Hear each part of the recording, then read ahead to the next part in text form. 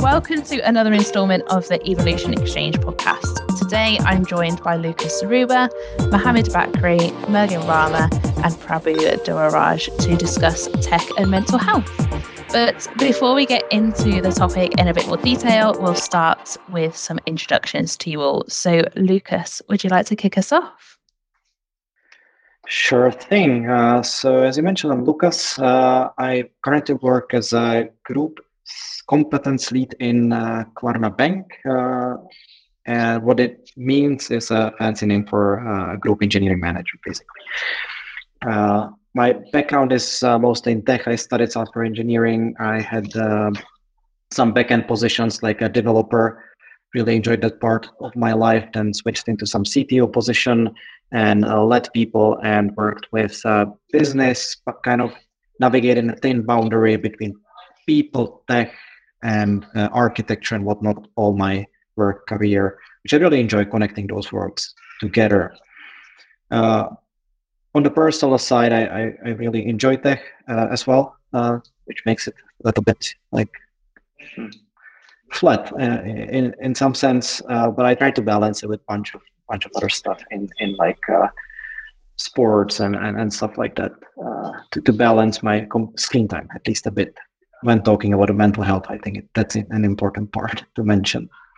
I will leave it at this point and hand over to somebody else. Lovely, thank you. Well, Mohammed, would you like to introduce yourself next? Yes, of course. My name is Mohammed Bakri. I'm originally from Egypt. I have a long journey with software development and everything related to tech, the engineering side. For more than about 18 years, I'm working as a senior engineering manager in Warner Bros. Discovery right now for about 3 years. It was a long journey, as you mentioned, in the tech industry at all and different domains, different countries, starting from some countries in Middle East and here also in Sweden. On the personal level, I'm really passionate about the travel. If I have a huge amount of money, I will just spend it for traveling, nothing else. On my spare time also, it's more about watching documentaries and football games. As a sports. That's me. Lovely. And Mergim, would you like to go next? Sure. Hey guys. So engineering manager at IKEA. Been here for the last 3.5 years. Been working primarily in the financial industry of IKEA. Started in financial services, and now I work with the prepaid payments domain, basically, where we cater for all the prepaid capabilities. Going backwards, always working in tech, but majority of the Swedish companies basically started my career in Gothenburg for Volvo Cars, working as a backend engineer and test automation engineer, which landed me to the old Sony Mobile or Sony Ericsson, if some of you remember, the same facility. Worked there for a few years as a software engineer, team lead, and project manager, which then landed me this perfect opportunity at IKEA of both combining, just like Lukas said, architecture, technology, and people management in a good hybrid. Love what I do. On the spare time, outside of work, exercise is a big part of my upbringing. So football, some running when I can, and of course hitting the gym as much as possible to get that mental health well-being approach that we're all going to talk about later today. Thank you. Amazing, thank you. And last but not least, Prabhu. Thank you. Nice to know more about you guys. As I said, my name is Prabhu. I've been currently working as an engineering manager with Flight 24. It's an aviation flight tracking service company.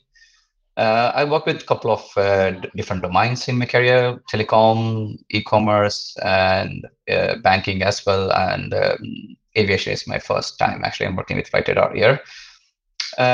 I started as an Android developer way back sometime 2007 when the Android just introduced, and I was, I think, one of the few person who started as a developer there at the time.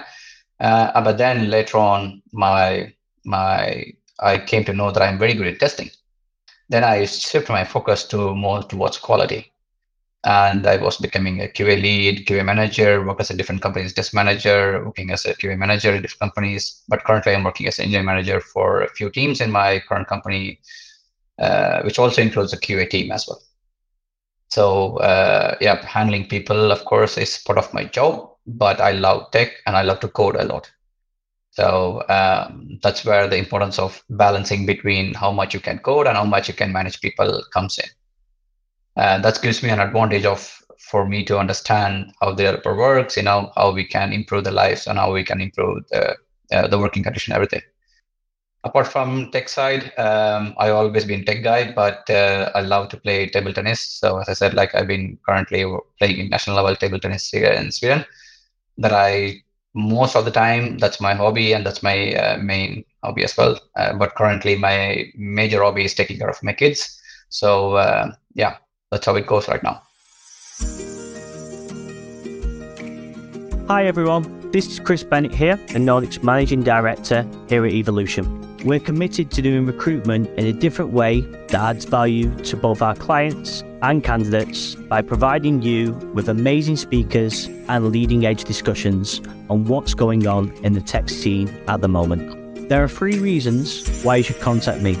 If you would like to speak on a future podcast, if you are interested in hiring awesome tech, data, product or gaming freelancers for your business, or if you are looking for an exciting new organization to work with, please get in touch.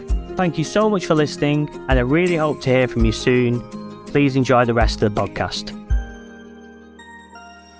Amazing, lovely. Well, now that we know you all a bit better, we'll get stuck into the questions. So, as usual, we'll make our way around the group where you've all prepared a question to do with our topic theme of tech and mental health. So, Prabhu, your question is first, and you ask, how do you think the constant evolution of technology impacts our overall well-being, both positively and negatively? So, tell us a bit more about your question. Yeah, I think it's very important because I'm thinking in all perspective as a parent, as a manager, as a developer. It's very important because things are keep on changing in this tech world. And recent advancement is the AI coming in. People started to ask me like, "Oh, will I have this job? Will I have?" I mean, that's quite a lot of impact that's coming, impacting the individual person as well when it comes to the roles and responsibility, and also like. When you're working with tech industry and you are responsible for delivering those technologies as well, right? And it's also on us how we could, for example, in the gaming industry, there's a concept called responsible gaming. So they are trying to do some responsible gaming, so that people doesn't overdo the gaming stuff. So maybe there should be also something like impact to be done, so that we could develop a technology that doesn't impact the users. Right. Snapchat coming in, different timing in, there are different technologies coming in, we need to adapt to it. And sometimes we think it's more positive, and also sometimes there is more negative as well. So that's my question. I want to have a discussion on this one. So how it's impacting our culture in the work, people starting like, okay, can I use this AI in my development environment? It's taking less time or it's taking more time, and to do that they have to overdo the job as well, right? So to learn the new technology and work with the new technology.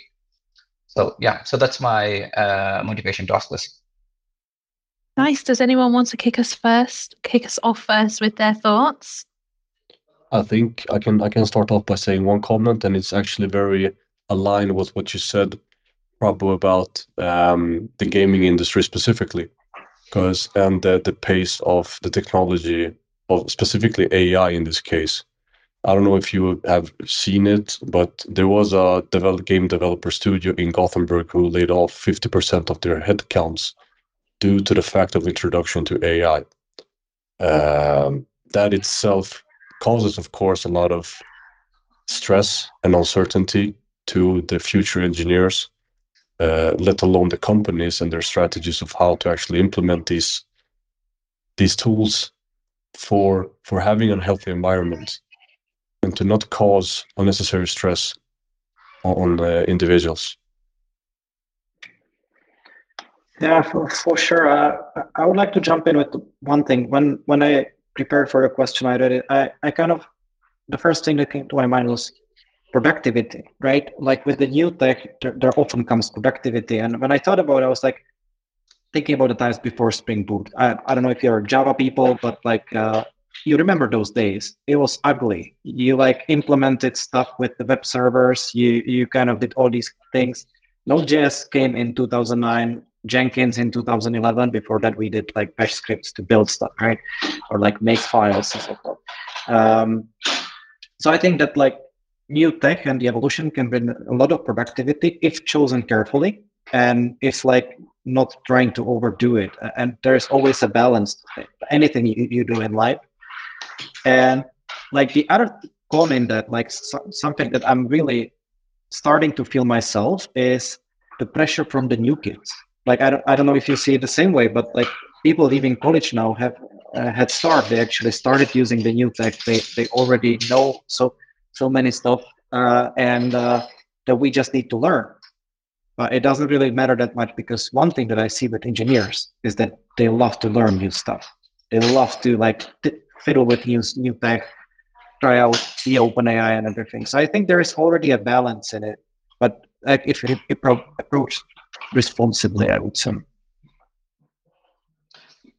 I mean, the main. Sorry, Bakri. I mean, I can finish. I forgot. Okay. The thing is, like, sometimes advancement of this technology, of course, gives us more ways of addressing a solution, right, and more ways of finding a solution as well. But what I feel personally is like then we'll start losing the social connectivity.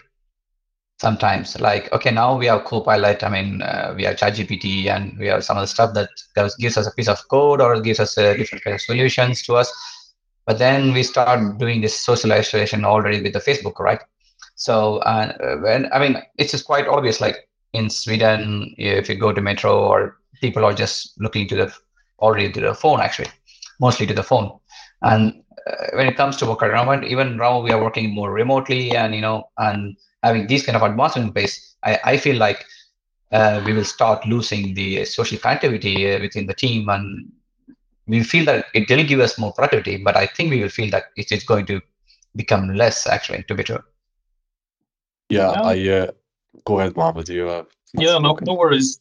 I have just one point to add, because I'm totally aligned with you, Prabhu, because you mentioned the really good part, especially for the game development. It's one of the hardest topics in the programming.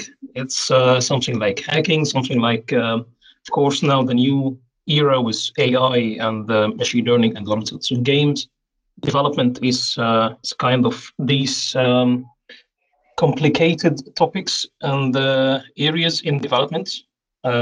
It's really something that I cannot compare with what I have right now. Of course, I can feel that there is a lot of changes around, a lot of platforms you have to support, a lot of updates in the hardware and how the things will be going. There is actually a big booming approach for all devices to support specific games and all of that. This is really putting you in a very critical game all the time. You're playing a very difficult game by the time, so it's I'm really I'm really aiming to have that experience, but yeah, it's really hard. So it's something that compared to what we have, it's nothing. Yeah, I just wanted to put a last comment from my side, depending on the timing, of course, is what Lukas said is about the balance.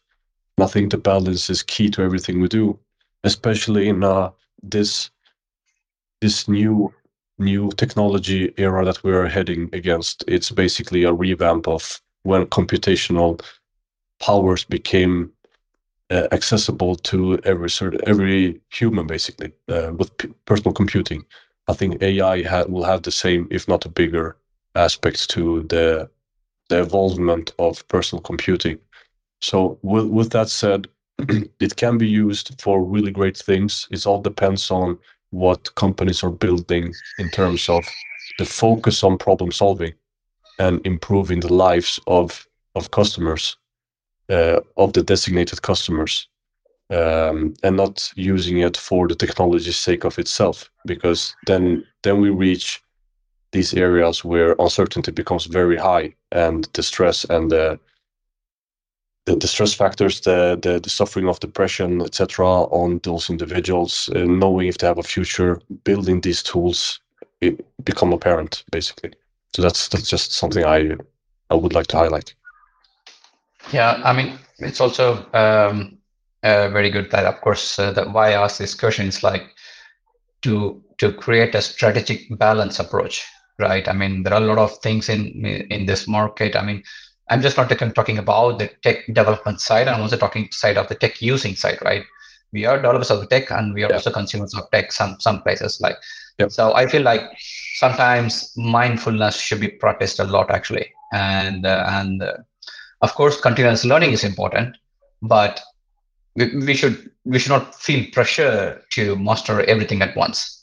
So we should allocate some time to learn the new technologies. Of course, what are the new technologies, but we should not be pressured to learn and master in everything, actually. And with this continuous improvement and continuous development, I think cybersecurity is a much more important stuff that we need to understand. Our personal details, our personal informations. So we should practice the mindfulness, how we approach a tech and how we work with the tech as well, because we are developing tech and also we are consuming someone techs, right? So that's a give and take for us. And I don't know if you have time for that, but like you all shared your experiences, I took a step back, basically looking at the history of it. And we keep saying that, like, now with the current development in tech and OpenAI and whatnot, and people layoffs because of OpenAI, but when we take a step back in the history, there was punch cards, right? And people had jobs punching the cards and actually literally reading your programs from the paper and punching it into the cards. And there was a magnetic tape, great invention, and those people were let go. And basically, they needed to specialize in something else. And when you look at it, this keeps coming. And then there was an evolution of remote work. Like maybe 15 years ago, could you imagine having a remote work setup? Probably not, unless a very specific case. Nowadays, it's like a new normal, right? So we keep adapting to that. But I believe people in any era say that that era is very specific with the current development of stuff. But when we look at it in the big picture, like it was there was like steam, right? First car, like agricultural machines, like it just keeps coming. And we as people using the tech and developing the tech need to keep evolving with balance. That's like the important part. Yeah. Perfect. I mean, that's a good example. I mean, do you have time to talk about this topic, Abi, or? Of course we do. Go for it. Okay. I mean, the good example was given by Lukas, but also like one example is like working with cartoons, and there was cartoons, and there was movies came in, and then there was theaters come in, and then CD came in, and then of course this digital Blu-ray came in, and now there is a streaming platform. But still, there is people going to theaters, right, to enjoy. So I think the technology changes. Of course, the people will change, but I think the people will be still using something that really matters to them. Which gives them, the way of how they want to do it, actually. Exactly like that's how the technology evolved. And of course, sometimes the technology brings us good, sometimes it brings us something different. Nice. Perfect. Well, I think that's a nice little wrap up to the end of that question. And Lukas, we'll move on to your question next, which is how can we support our engineers suffering from depression, burnout, or similar? Or what impact do you see from working remotely with the report? So tell us a bit more about your question. Thank you. Yeah, my question is about the tech and mental health in like a very engineering one-on-one, like working with people aspect, where it's not easy to be depressed as an employee, right? in general. And when we mentioned the pressure from evolving tech and whatnot, and from remote work as well, it's even more urgent and pressing topic. So my question, and I don't have many answers to this one, unfortunately. So it's literally more a question or a topic, it can be called. How can we as engineering managers who are the front lines of working with people, how can we approach it to give the support those people need? And I drafted a couple of things, and I will briefly mention them so you can dismiss them and build on top of them. One is setting realistic expectations. We approached it in the last question. We cannot learn everything at once, we cannot deliver everything at once, etc. One would be an impact of culture in the sense of company culture and general culture. We work in multicultural companies, right? So we have a lot of different mindsets coming in. So fostering that culture of you don't need to be a superstar every day at your work might be important. And there's the stigma to actually anything regarding mental health issues. Mohammed, I see your hand. Let me just finish the list if you're okay with that. Because at least where I come from, Central Europe, you don't talk about mental health issues. You use, nowadays it's fancy, but maybe 5 years ago, you just didn't talk about it. It was a closet thing. You never mention it, let alone at work. It was no, I'm fine. I'm gonna be okay. So I don't think that's a very healthy approach. Work-life balance, of course, that's a big topic in that. And there are tools meditation apps and sports apps and whatnot, but I think that's a support group. It's not really the heavy lifting. So what are your thoughts on that, as what we as engineering managers play as a role in those cases? I can start if you want. I have been in this situation quite a few times, actually, currently as well. There was a burnout, and of course, I was able to recognize that burnout actually, and in different ways. And of course, I took different measures to make sure that the person doesn't be affected due to the burnout actually. So I was able to give him flexible work timing, and we are working in different country zones actually. So we made our agreement okay, you could take some flexible work arrangements and try to take some day off as well, to come back strong, maybe vacation, something like that. And I was strictly respect the boundaries. I mean, never overwork, because it's quite easy in an environment where you're working with different time zones. It's quite easy to work in different time zones, and sometimes you overwork yourself actually. So that might be a cause of the burnout as well. I mean, the first thing was I was very at a very regular check-in and try to make sure that he's getting comfortable, the person is getting comfortable, and I was able to promote a positive work environment, even though our most of our workforce is 85% is remote, but we really wanted to have this positive work environment culture, digital culture, where we could speak to each other and we could hang out each other together. We had different kinds of coffee online, digital coffee online, digital games online every Friday. So these things, just not making sure that individual person gets, but it's also the team, because sometimes individual person contributes to the team work as well. So because the contribution is coming from the individual person, right? So I want the team to develop as well, and also that the person should feel happy about himself coming back from this burnout. Yeah, I can. I have 2 comments. Maybe, of course, completing or having every time working from home is not that good thing, but we have a chance to be working hybrid. So 2-3 days from office, and we decide which these days we would have to gather and work from office together. It's really helpful. I'm feeling actually my team is not able to work again 5 working days from office. It's not something ideal for now.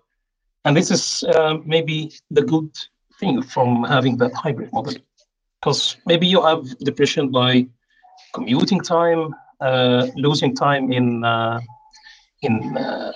less focus, to be honest, because most of the days in the office, it's you lose focus for some time. You have side chats and things like that. So you feel sometimes that you lose the time without doing something for the work. So if we have it balanced, okay, we agree that we have 2 days like that, and we can have the other 3 days more focus, more concentration, and things like that. This is my first comment. So I see the hybrid model is something that can fix that issue. The depression or burnout because of learning, I feel that with my team because I had the experience of transforming 2 of my team members to be working as developers, pure developers. So they start learning. I have also that experience with internships and something like that. The key of actually in charging the spirit and the passion of learning for everyone is to keep everything challenging and interesting, not just something that pressure you or something that you feel that you have a deadline, you have to learn that and produce that. So we try as much as possible to make that environment that you learn and you do a progress in the work. And that learn is something that you really know that it's something that will enhance your skill set. It's something you will be able to add in your CV. So you feel that you're doing a progress in both levels, on the work level and on the personal level. That could give you some how we call it, some spirit, some space that you're doing something also for your personal career. And this is something, of course, you need to do. Assume that even if you actually have a work and you just end up the work by 5, what you will be doing in the rest of the day. Of course, sometimes you need to be working for upgrading your skills, study something, you need to promote, you need to leave your current company for another one, you are aiming for another opportunity in such a big company or something like that. And for that reason, you need to learn. So in that case, let's learn through the work because we have every month new technologies that should be added, not invented, but of course should be added to our ecosystem and should be added to what we are working with. So we are continuously learning. So let's keep learning as a habit, not just a milestone or something that add more pressure on you.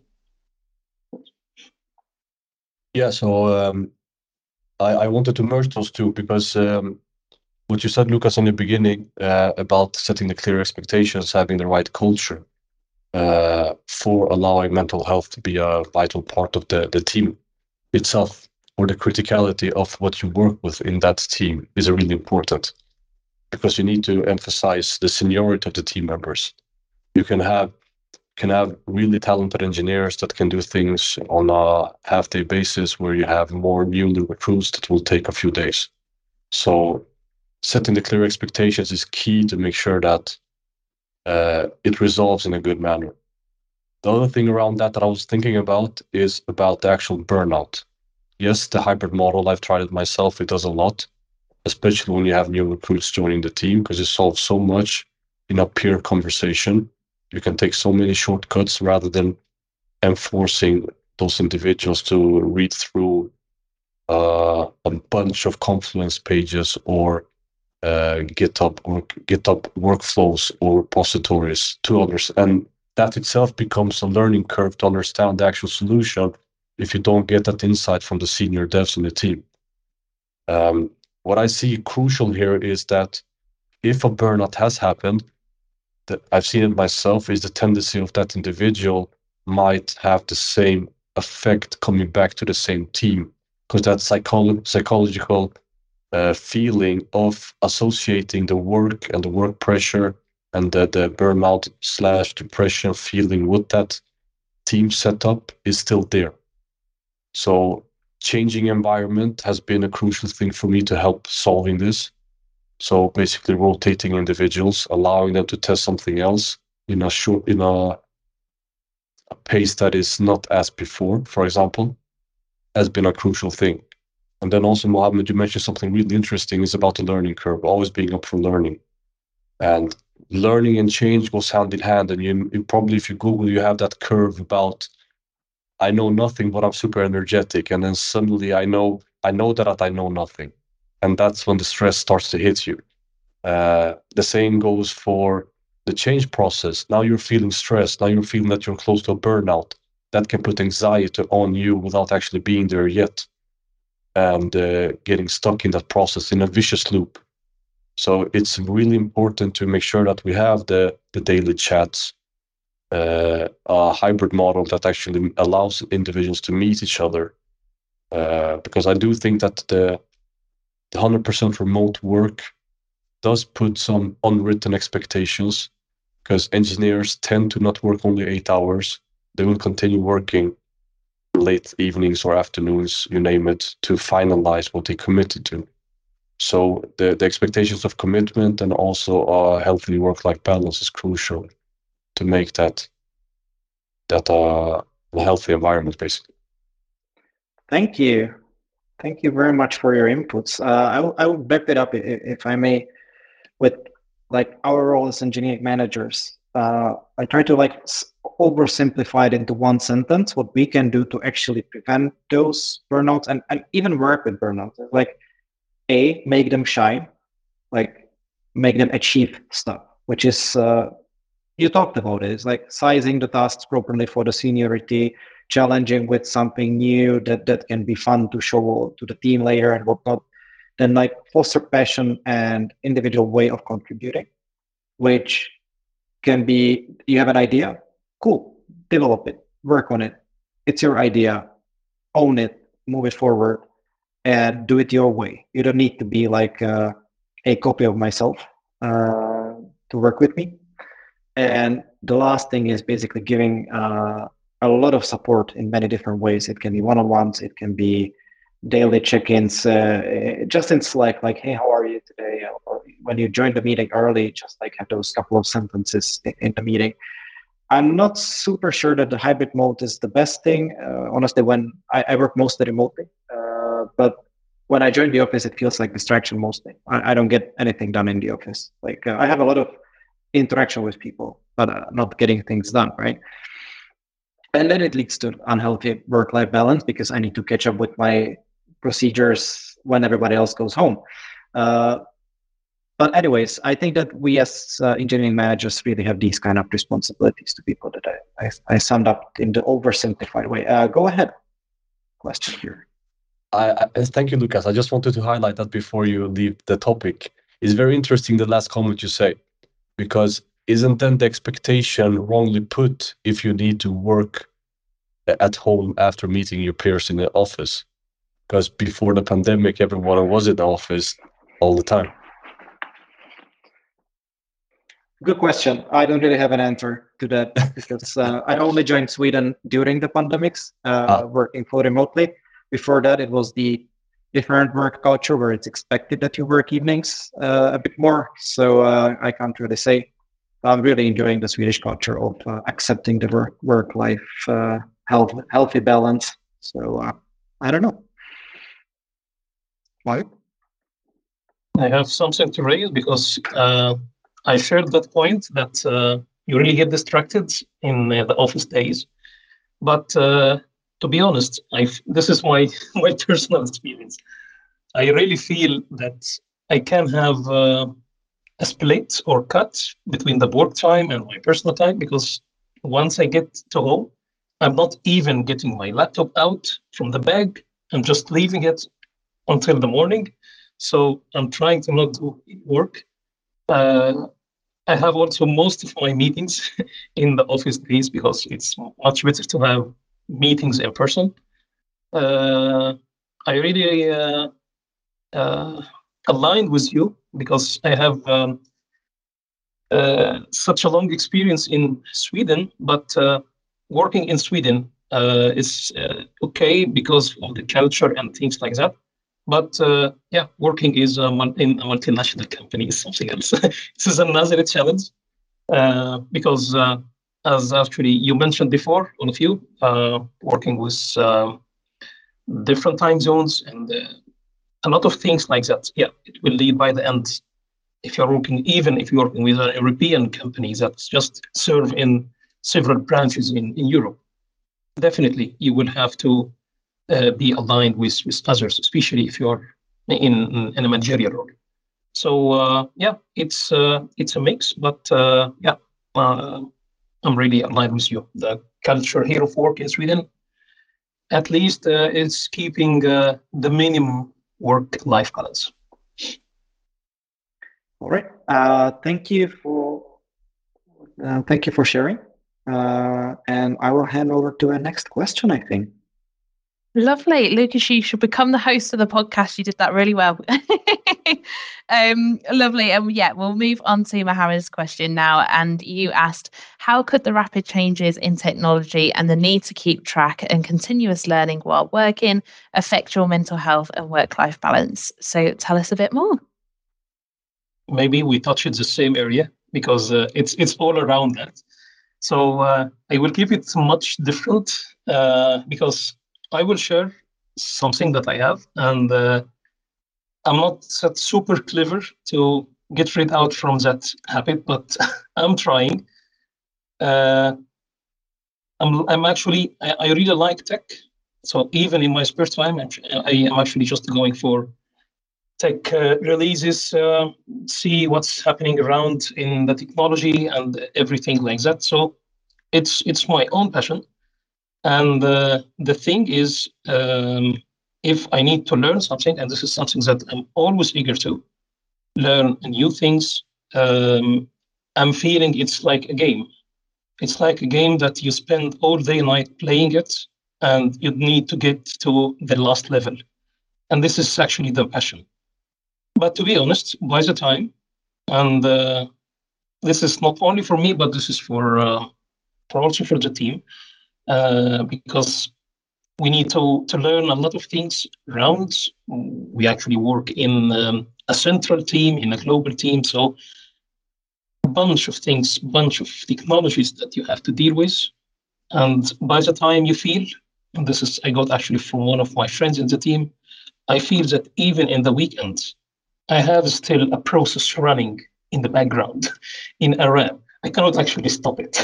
And this is really something that I'm trying to get rid of it as much as I can. My personal experience in that, I'm trying to go out, to leave the place of the work as much as I can. I'm trying also to not use my mental or my brain a lot in that time. So going for workouts, going for even walking, cycling, gym sometimes, but I don't think I'm like you, Mergim, because I'm not that that person that usually going for gym. But yeah, sometimes, to be honest. But yeah, the thing is also traveling is one of the main things. It's not just traveling abroad, but it's just exploring a new city, exploring a new place, things like that. Just try to get out from the atmosphere, because it's really important to not end up with the burnout, the depression. Even you need to give some rest for your brain from thinking. It's not just a continuously running process, CPU running, and now it gets overheated by the time you need to stop it at some point, just to be able to be afresh. I feel that even if I have 2 weekend days, or if I have a break watching something or playing with my kids or something like that, if I have that kind of break that I'm totally away from the work, that give me some space, some more energy to continue working, to continue having new things to learn. Not super clever in that. I'm trying. Sometimes it fades. Sometimes it's success. It passes. But yeah, this is actually my my experience. I hope if you can have some good tips in avoiding that. Last comment, it's one of my friends. He's a pharmacist. So I have just asked him a question. How much technologies and how much changes in in the information and how much learn you need to do across your career or something like that. He told me something really impressive because he told me that in last 10 years it was maybe just 1 or 2 times change in the technology of the medication industry or something like that, and these tools, these things. So I feel that in the last 10 years, I have actually changed the whole tech stack that I'm working with about 4 or 5 times. And that's really crazy, especially for that job type. I know that there is maybe some other jobs, they have the same kind of continuously changing and the rapid changes around the main work that you have. But for me, the only passion that I still actually like that job, coding, engineering, and the tech. I'm really passionate. So it's an addiction.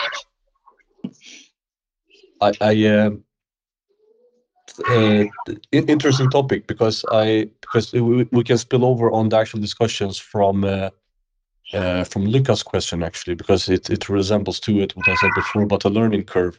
But what I would like to attack in this case for you is, of course, it's a company culture aspect. How much time does a company allow you for learning things outside of your daily work, and how much expectations is around new tech in that assignment? Because in the end, you want to solve a customer problem. You should probably not invest too much in the latest tech all the time, as an R&D center would have done it just to solve a problem. I went to a Silicon Valley product education driven that has been creating really great books around empowered teams and product thinking, where we need to care about their users and their use cases and their needs, and choose the technology that fits that purpose and crystallize it as much as possible. We don't need to over-engineer things. I know we have the same issue in my team and multiple teams, that you think 3 steps ahead by overcomplicating a design of a solution or an architecture that is not necessarily needed for the time being. Basically, the MVP type of approach that a lot of companies are working with in today's society.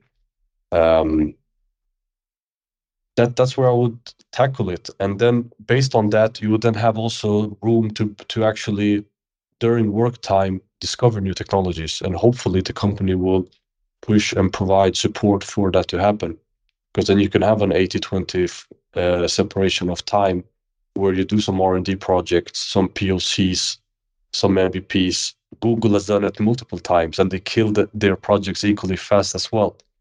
Gmail is the most spot-on example of an MVP being something utilized by everyone today, right? So it seems to work, and the bigger tech companies have proved that to actually be working. So it's about downsizing in terms of priorities and making sure that you are doing the right thing for your customers, and then letting your mind focus on R&D for the time being on the other aspects.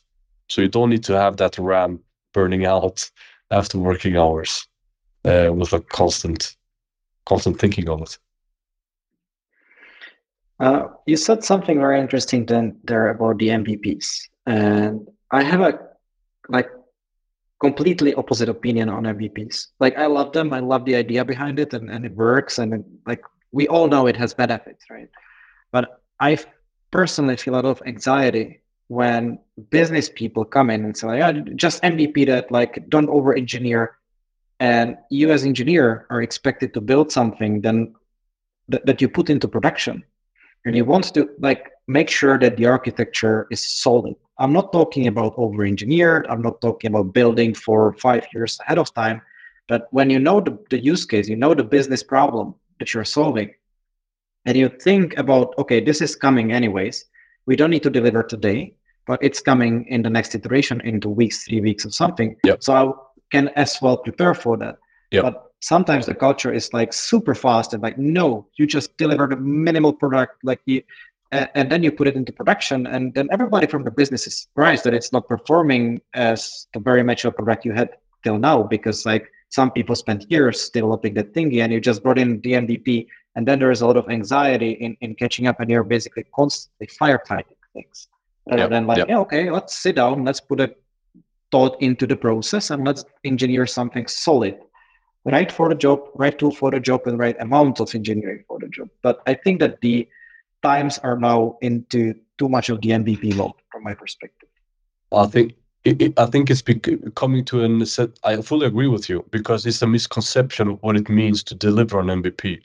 Because you have stakeholders pushing all the time for the minimum effort, but they will then not hold themselves accountable for the actual product being built against their stakeholders. What we are doing, at least on our point from our IKEA global setup, is that we have business stakeholders, or like senior product owners and product specialists, a part of the product team development or the engineering team. So we have continuous work together to be able to build the minimum necessary for the coming 6 months in terms of iteration processes. So I fully agree with you but I think it's because of the misconception of what it means, and that stakeholders are using this term loosely just to make it sound like this is an easy thing to build. We don't need to care so much about it. In the end, they're not the builders, so they don't understand the complexity behind it, obviously. So just wanted to shout that out, because it's a really important topic that you lift, Lukas, from that other point. Thank you. Yeah, to add more to this MVP, I have most of the time worked with MVPs, actually. So it's a quite daunting task, and it's one way or other way, we always come with a problem, stakeholder saying it works and it worked, but for me, most of the times it worked, actually, luckily. Because when I was working in the banking sector, we worked with a MVP, and now it's a high profit generating piece of product, actually. But how we approach minimal approach, maximum resource, and then maximize the revenue. So that was my approach, and it quite worked good. But in my current situation, it's totally different. We have minimum resource, but you have to put maximum effort to bring out the minimum product. So that's quite challenging as well. And that's continuous learning, because we have different technologies in place, right? We can develop one thing in different ways, but of course we have to think about the future, and we also think about the tech side of maintaining it. We also think about the user side of how they are going to use it, everything. And it's quite a imbalance between product owners and the tech side. And that's affect us, actually, the team as well. And when we talk about the mental health, it will affect the mental health, because we are thinking about something that we are going to deliver, and then something changes, and we will be like, oh, this doesn't work. Of course, it will directly impact us as the developers, right? And I think as engineering manager, we should be responsible, try to make sure that we take those kind of things out of the team. Of course, we should bring them the positive mindset of even the failure comes in. We should try to give them the more positive way of approaching the failure, lesson learned from that, how we can improve from the failures and other stuff. And speaking about Mohammed things, actually, keeping track of healthy side. I think personally, I dissected my entire day into different parts of thing. Actually, I wake up at 4 o'clock in the morning. It might be too hard for few people, but 4 o'clock I go to gym, and then I train myself, table tennis, and then spend some time with the kids in the morning, office. Then in the afternoon I go for a walk, and then because my time is totally in meetings, and I'll be totally burned out during the day with speaking a lot. So I need some time to really go out of the screen. So I need digital detox every day, actually, to be true. I think that might be a good option to go for as well, having digital detox, at least a couple of hours once, actually, to regenerate ourselves. I really like that word, detox. Yeah. That's really great terminology. And one of the things that I feel that because one of my friends actually is doing it, workout at 6 a.m. every day, but I'm a bit lazy, to be honest. So waking up in at 4 or 5, it's something I'm doing it occasionally, not that much often. But in the day that I'm doing it, I feel more energy and more of that. It's maybe the how we call it the bad impact of lots of meetings. It's giving me actually the time that I don't need to speak anymore. This is the thing. I have an energy battery level.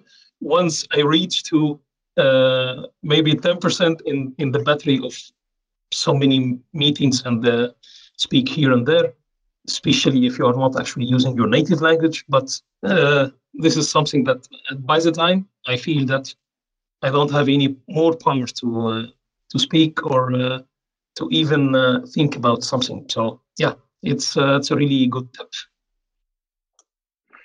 Yeah, I think this is super important. Like you all mentioned different ways of coping with relaxation after work, like the work-life balance. I think it's super important not to try to search for instant solutions, but to really develop a something that works for you. And for some people, it can be workouts. For some people, it can actually be another screen time. Like I don't actually mind coding because I don't get to code that much. So I actually sit in the evening and code my own pet projects. It works for me because I speak to people most of the day, right? So I'm sitting in silence, not talking to anybody, and just thinking about the real tech issues on the code level. And I enjoy that part. But like, I think that it's important not to get caught in. I see people on Facebook doing this for relaxation. I need to do the same. No, not really. Just find whatever suits you, and it needs to be tested and evolved over time because it evolves as your job evolves as well. Yeah. So just to add up, like waking up at 4 o'clock, it took me 5 years to practice that actually. So, so it's not an easy thing, So I really want to do it, but it took like 5 years to start it, and now I'm happy doing it. Everyone has their own solution to address their problem, right? So, yeah. Did you read Robbie Sharma's 5 a.m. club before doing it? Yeah. Most of the things. And but when I was younger, I was a 3 a.m. club actually. I woke up at 3 a.m.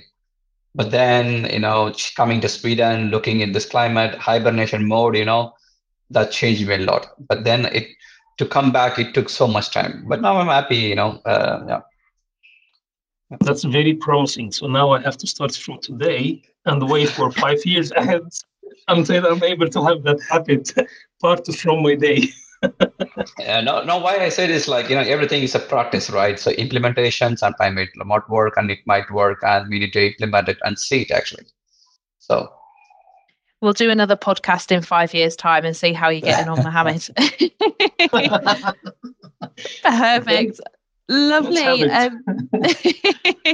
Nice. We'll move on to our last question now, and it's yours, Mergim. And you ask, how can we create insights with DORA metrics and analytics, better dev experience to ensure higher independence and lower cognitive load to work on new things? So tell us a bit more about your question. Yes. So my question it kicked off by first asking the question, how can tech be utilized to help engineers and engineering teams with stress and work-life balance and mental well-being? So the reason why I mentioned those specific aspects is because being a part of the tech domain now for some time, I tend to see the same thing, or the majority of the times there is very team-specific onboardings. There's not so much one click, you have your whole environment set up, automation, making sure that all those things are in place to reduce the cognitive load for new joiners and for new projects or new services being built. Lukas mentioned about Spring Boot. Now we have started to look into that, even introduced it like with one-click button from the what's the Spotify product called? We have renamed it in IKEA, but it's called something special. The Backstage, I think it's called, or Anyway, it's a developer format where you put all your APIs and all the self-service capabilities with one-click button. You will have a full repository with all the skeleton code needed to run a REST API based on Java Spring Boot. Previously, there's a lot of copy pasting, etc.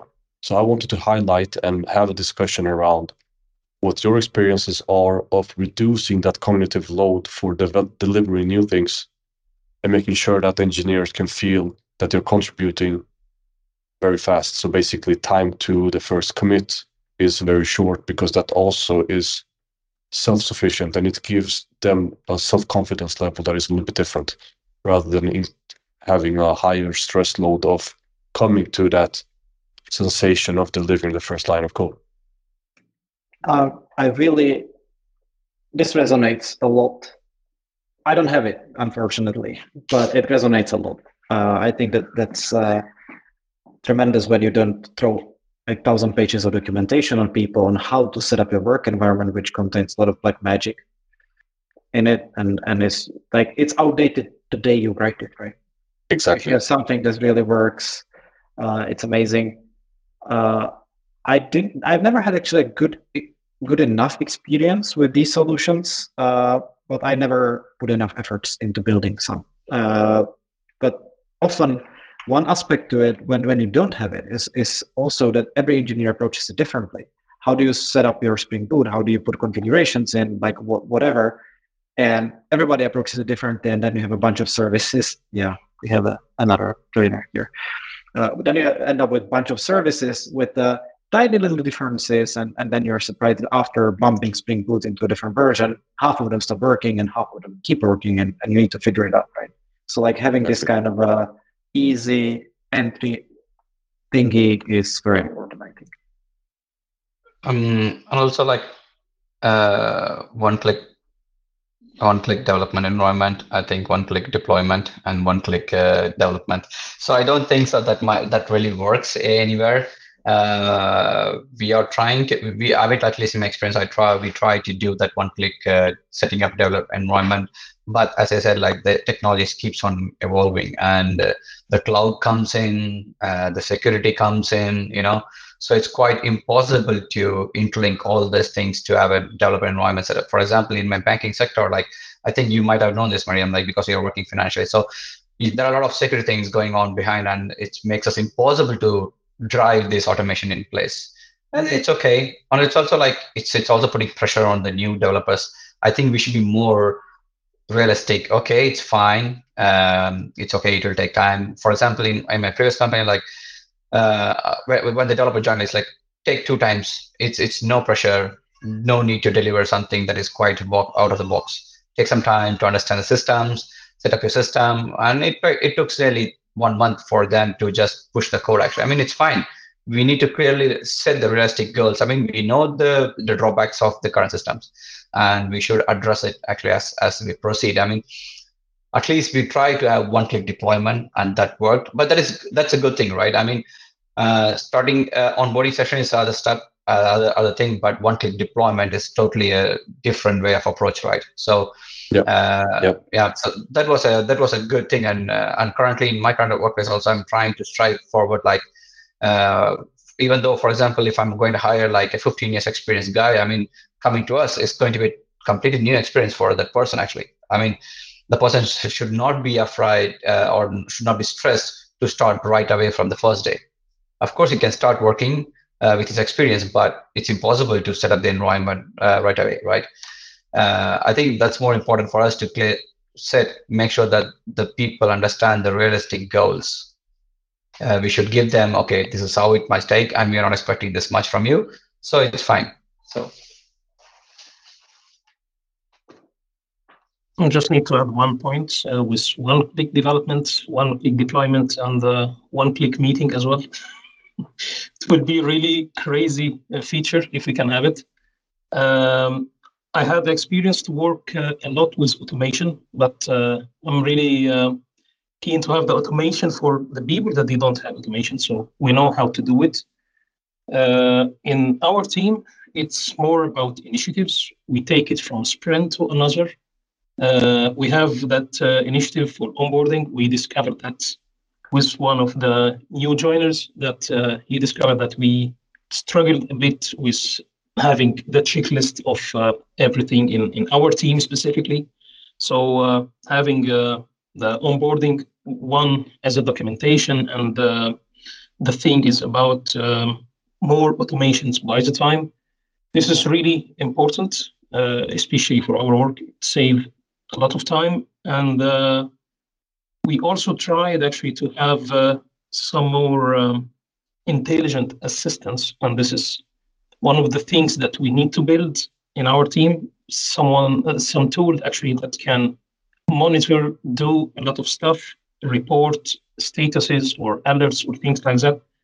That's something that can take some actions, some default actions based on a specific behavior in the environments that we have. Maybe this is different. The difference exactly between if you have a lot of in-house development or you're actually supporting an existing product. I have been working in POS slides, but mainly I have been working a lot with having that style. So you have the flexibility, you have the room, space to create a lot of things, dealing a lot with technologies, dealing a lot with so many stuff around, because you build everything in-house. And most of the time you build things from scratch, especially if you're actually creating a new team that didn't exist before. But I really like it. Automation is, of course, the key for less effort and keeping our minds a bit free. Yeah. So thank you for that. And the reason why I asked that question is because I wanted to get an understanding also where different companies are, how they think and how they are approaching this problem. And as you see, we're 4 different individuals. We have 4 different contexts attacking the problem differently. Because from our point of view, we are building cloud native solutions. It is all in-house. So for us, it's starting to work actually with basically creating the skeleton for a new product. Like you said, Mohammed, if you build a brand new product with a set of APIs, then it would work with a one-click skeleton development for a REST API, basically. That will facilitate and orchestrate a database setup and a load balancer in place, etc., on AWS, GCP, you name it. And of course, then the automation on the infrastructure itself to make sure that we can actually have a very fast feedback loop of delivering things to production or to the different environments.